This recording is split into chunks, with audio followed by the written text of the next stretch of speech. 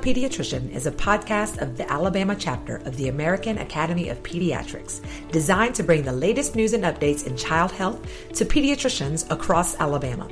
We'll be covering a range of topics from advocacy and practice management to mental health and injury prevention, and everything in between. So whether you're a pediatrician in Birmingham or Mobile, in Pine Level or Slap Out, this podcast is for you. Welcome to the fourth episode of the Alabama Pediatrician Podcast. I'm your co-host today, Dr. Kim Middleton, Area 1 representative of the Alabama chapter of the AAP. And I'm Dr. John McClendon, the Area 6 representative. Today's episode of the podcast is a recap of the recent spring meeting of the Alabama AAP that was held in Gulf Shores. We were really lucky to have some really perfect weather in a wonderful location and a great conference. We wanted to do a roundtable discussion highlighting some of the things that we learned through some of the really interesting lectures, and also talk about the many resources that were available to pediatricians in the state that we learned about through a large number of exhibitors who were present. Yeah, between our exhibitors and our lectures, I learned a lot of new information for better medical practices and also for resources for patients and their families. So here to join us today are Dr. Meagan Carpenter and Dr. Norma Mobley. Dr. Carpenter is a med-peds physician in the small town of Chatham, Alabama, and Dr. Mobley is a pediatrician from Mobile who is our current Alabama AAP Vice President and President-elect. So welcome, you guys. Thank you so much. Hello. Thank you for having us. Actually, Dr. Carpenter and I happened to bump into one another, didn't we, while we were there at the conference? We sure did.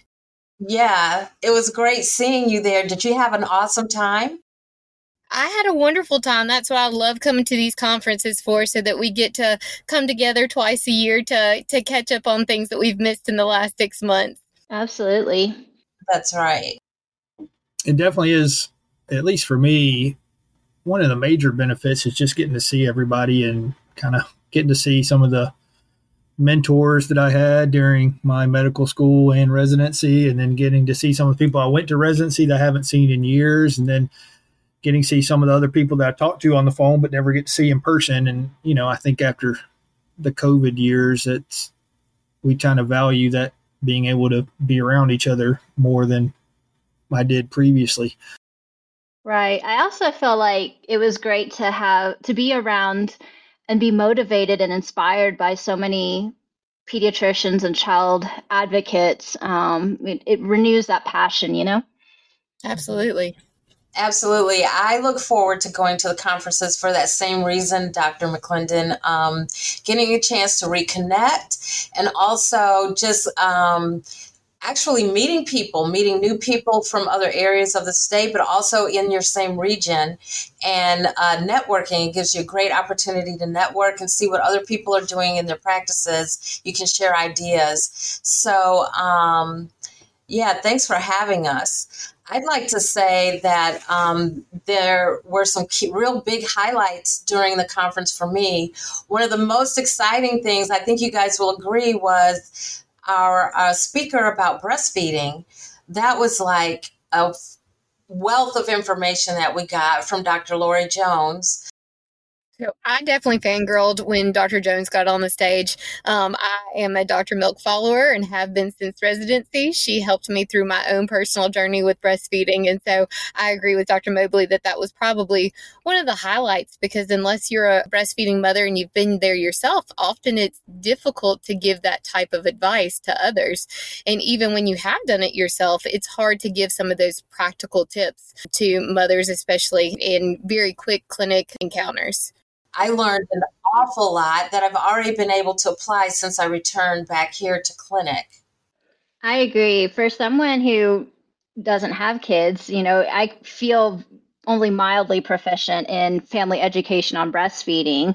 And so her talks, as well as the resources she gave us about websites and resources to check out, I'm definitely going to be on those websites a lot to learn more. But I also enjoyed Dr. McClendon's talk on neonatal hyperbilirubinemia, because I think your reminder that light level for a newborn is so far from kernicterus level, right, that it really puts things into perspective, knowing that there is some wiggle room to be able to encourage and continue to support breastfeeding. Right. Absolutely. And I think in this day and age where the advent of home phototherapy is much more difficult to attain just because companies are not supplying that anymore, these new guidelines will allow the family unit to be able to stay together. And Dr. McClendon and I actually had this conversation about 6 months ago. It was before I was fully aware of the new recommendations. And he and I had this conversation, and he said that he would be presenting it. So I think there's a lot of us who, the new guidelines, it's going to take a while for us to get used to it when we're kind of stuck in our ways. Absolutely. It makes me know now we can kind of step back and not get so excited over the numbers. And I have to admit, I'm one of those people who have in the past told the parents, go ahead and allow some natural sunlight exposure. And I'm sure there are many of our listeners, fellow pediatricians, who have repeatedly given that advice. So I was thankful to get that information from you. I do appreciate that. And just to clarify, the new guidelines state that while we do actual research that sunlight helps with jaundice, the risk of sunburn outweighs any benefits, and so they explicitly recommend against doing that. And as we know, it does tend to get a little warm from time to time here in Alabama. But I really did enjoy giving that talk and doing all the research to prepare for it. It was quite fascinating. You would think if there's anything as pediatricians that we just absolutely have nailed down and researched and tested and true, it would be jaundice and how to manage it. And then just kind of finding out that really we haven't. It may not quite be the case. Yeah. Because I know, we were talking about with breastfeeding, when I had my wife had I did not have our children. My wife had them, but when we were in the hospital, we had a really hard time starting breastfeeding, and they both required phototherapy, and so it was a stressful time. So I kind of have that understanding from both a pediatric perspective and a parent perspective that sometimes it's just really tempting to try to quote fix things by supplementing or giving formula. And I think the increased threshold from these new guidelines make it a little bit easier not to just jump to that. And I used to think that if a baby was close to phototherapy level, that they were close to something really bad happening. And now I understand that phototherapy level is really just the first warning sign, but you're still a long way from kernicterus, which is exceedingly rare. And as long as you follow these new guidelines and the follow-up guidelines, which some people think are still a little bit overcautious, but the chances of something bad happening are almost non-existent. Right. And that really does give us the opportunity to focus on providing good breastfeeding support and reassuring parents and doing what's in the best interest of the baby, not necessarily what's the most convenient. Right. Right. Well, another thing, last month we did send out a survey to our members in the chapter, and hats off to Dr. Heidi Custodio, our CME chair. She was spot on. Like, I don't know how she had the foresight, but like the presenters were right in sync with what the respondents gave us as far as the interest level for topics, like the orthopedic topics. We had 2 orthopedic presenters. We talked about mental health. That was really high on the list, correct? And congratulations to her too on her new position with the National CME. Yeah, it's like she was psychic during this conference or something. I know, right? But as someone who is inpatient and as a hospitalist, like I really appreciated that the topics were relevant to both inpatient and outpatient pediatrics.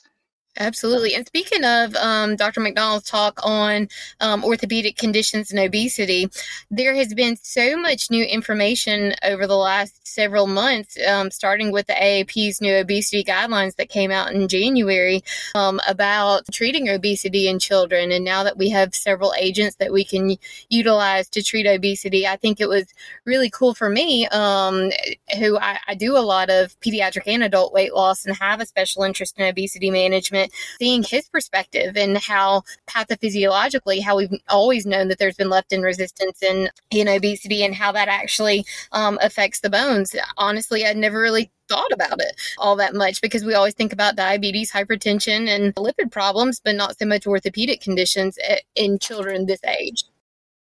Can I just say how affected I was by his slide that just talked about how our children have a lower life expectancy than us due to the increase in obesity and then the comorbidities associated? I know, right? Oh my God. I thought that was one of the more fascinating talks. And, I went into it as a pediatric hospitalist myself. We don't necessarily treat obesity. They're in the hospital for just a short period of time, usually for some other reason. And I don't really do orthopedic stuff very often. So I was like, I'll just kind of zone out on this one. But I thought it was fascinating just from everything that ties together. And we are going to have him on a future podcast, Dr. Tyler McDonald. So be looking for that one. I think you will learn a tremendous amount of things that you might already feel like you have a good grasp on, but there is plenty of new information that will probably change the way you do things. Oh, that's going to be a good one to tune in.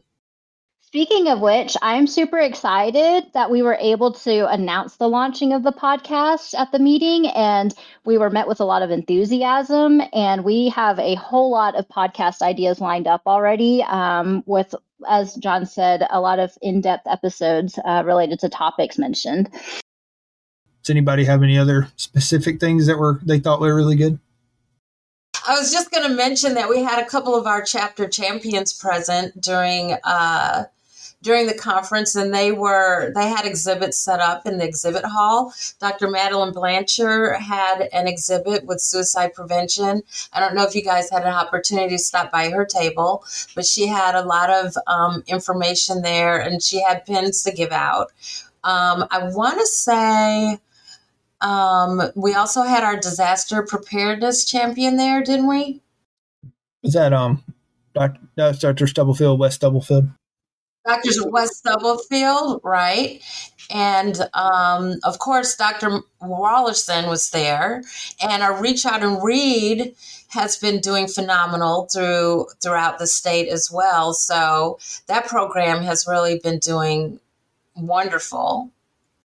Yeah, I felt like all the exhibits were really relevant, and I learned a lot from them. And just being able to make those contacts with some of the local agencies that were there and for some of the resources, especially in places like where I live in a very rural and underserved community, where I'm the pediatrician that covers for 4 counties, being able to make those relationships in a face with our local children's rehab and some of the other services was super beneficial. And I'm so glad to hear you say that, Dr. Carpenter, because a lot of times I know for myself in years past when I was in practice alone, I often felt like, I can't really afford the time to break away from practice, from the clinic to go to a conference. But really, I hope those that are listening that you will find that you can come back with so much more information that will have a positive impact on your patient population, that you'll find that your time was very well spent. Also, to mention the networking that we already talked about, getting a chance to interact with your fellow colleagues and sharing information, that's also beneficial for your practice. Kind of in that same regard, one of the talks that I found kind of interesting and very hopeful was Commissioner Boswell, who is the commissioner of the Alabama Department of Mental Health, talking about how they were trying to unite all the various mental health clinics and organizations around the state into one. And they talked about an app that would link all those resources so that people can find them. Because as we all know, and I know this was part of the survey, mental health is probably the most lacking of resources that we have in the state and maybe the most necessary at this time. So her talk, which I'm hoping she'll be a guest on our podcast fairly soon, just about trying to establish that and how that has been going. And, we hope to talk to her because talking about ultimately introducing a bill that would help fund this initiative was just fascinating to me. And speaking of that app, so it's called Connect Alabama, and it has mental health resources not only for medical providers, but also for families. You should download it. I've checked it out, and it's really easy to use, and it's pretty awesome. And the other resource was the Suicide and Crisis Lifeline. So if you call 988, you'll get directed to a crisis line, especially in times of if a patient or someone is going through suicidal ideations, as it would be a really great resource for them. That's awesome. Thanks for remembering that. I forgot what the name of the app is, so that's awesome. And that phone line, that's really good too, for including that. I'm always amazed by all the family and developmental resources that the Alabama Partnership for Children has available, and also all the hard work that the Alabama Department of Public Health does. I feel like every time we have these meetings, as there's more information about, a new test that the newborn screen has, or some new resource for families. Just lots of things to help our families in Alabama. I also had some great takeaways from the non-clinical, I guess you would say, speakers. Chip's talk on do I work with the wrong people? You can always take some notes there and go back to the office and just walk around and see, what kind of things am I doing that aren't the best, and how can I tidy up here? And also, I'm not sure if I'm going to pronounce his name correctly, but Dr. Jake Kleinmahan. Kleinmahan. I had to ask him 3 times. Okay, so I was really touched by his presentation on about health equity or inequities. And every time someone speaks about anything on the DEI subjects, it makes me become more introspective, and I look inside to, really see where I have some room to grow. It's so easy for us to point our fingers and say that someone else is the problem, or there's another source for the reason that something is happening. But often we need to, look in the mirror and search within ourselves first to see what we need to change. And I think that's what I took away most from his talk. Absolutely. I agree. Dr. Mobley had mentioned Chip Hart. He works for a company that basically helps give advice to pediatric offices, and I got to know him over the weekend and really enjoyed meeting him. And he gave his talk entitled "Do I Work with the Wrong People?" And I always talk. You can tell which talks are the most meaningful or draw the most interest because they're the ones that have the most people around them after they finish. And he must have had about 25 or 30 people just waiting in line to talk to him. And you could just see when he was talking that people were nodding their heads. So maybe we can get him on here or get his references on there in case you have some issues with your pediatric practice that aren't going as smoothly as you would like them to. I think he would be somebody that could give some good advice on that subject as well. His talks are always so entertaining. Oh my gosh, that was awesome. My husband is always so gracious to come to these conferences with me, and he is a local high school football coach. And so I was actually able to come away with some advice for him this time, thanks to our discussion on ACL injuries. So he for once was excited for me to get home from a lecture to be able to tell him how he can protect his boys a little bit and have some longevity for his players. Yeah, so we had a great lecture by Dr. Slaughterbeck. Yeah, and he had done some fascinating studies in where was it? Was it Norway? I think so. Yeah. Yeah, about ACL tears, and just it was great, and it came up with a fairly ingenious pre-warm-up routine, and just not only does it work, but does it prevent injuries, but trying to get people to do those kind of things. And prevention, sometimes prevention is way harder than fixing something, but it's, really important too. Absolutely. Absolutely. And I do also want to add to other lectures. Dr. Poole from UAB talking about syphilis and HIV management and detection. I mean, whenever we have a patient or a mother who comes in labor and is possibly syphilis positive, I mean, we always have to reconsult the red book and figure out what tests we're supposed to do. But her lecture was very helpful, and it broke everything down so simply.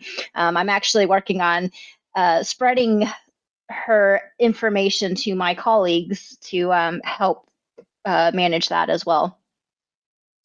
I think that's one of the big things that I noted too, was that I have always thought you get a maternal syphilis test and an HIV test that, during a certain time during pregnancy. And if it's negative, then you just kind of say, okay, it's negative, but correct me on this, Kim, if I'm mistaken, but she says you're supposed to get those at least several times during the pregnancy and at the time of birth. Is that correct? That's what she said. Mm-hmm. You do it at first prenatal visit, and then at 28 to 32 weeks, and then at delivery.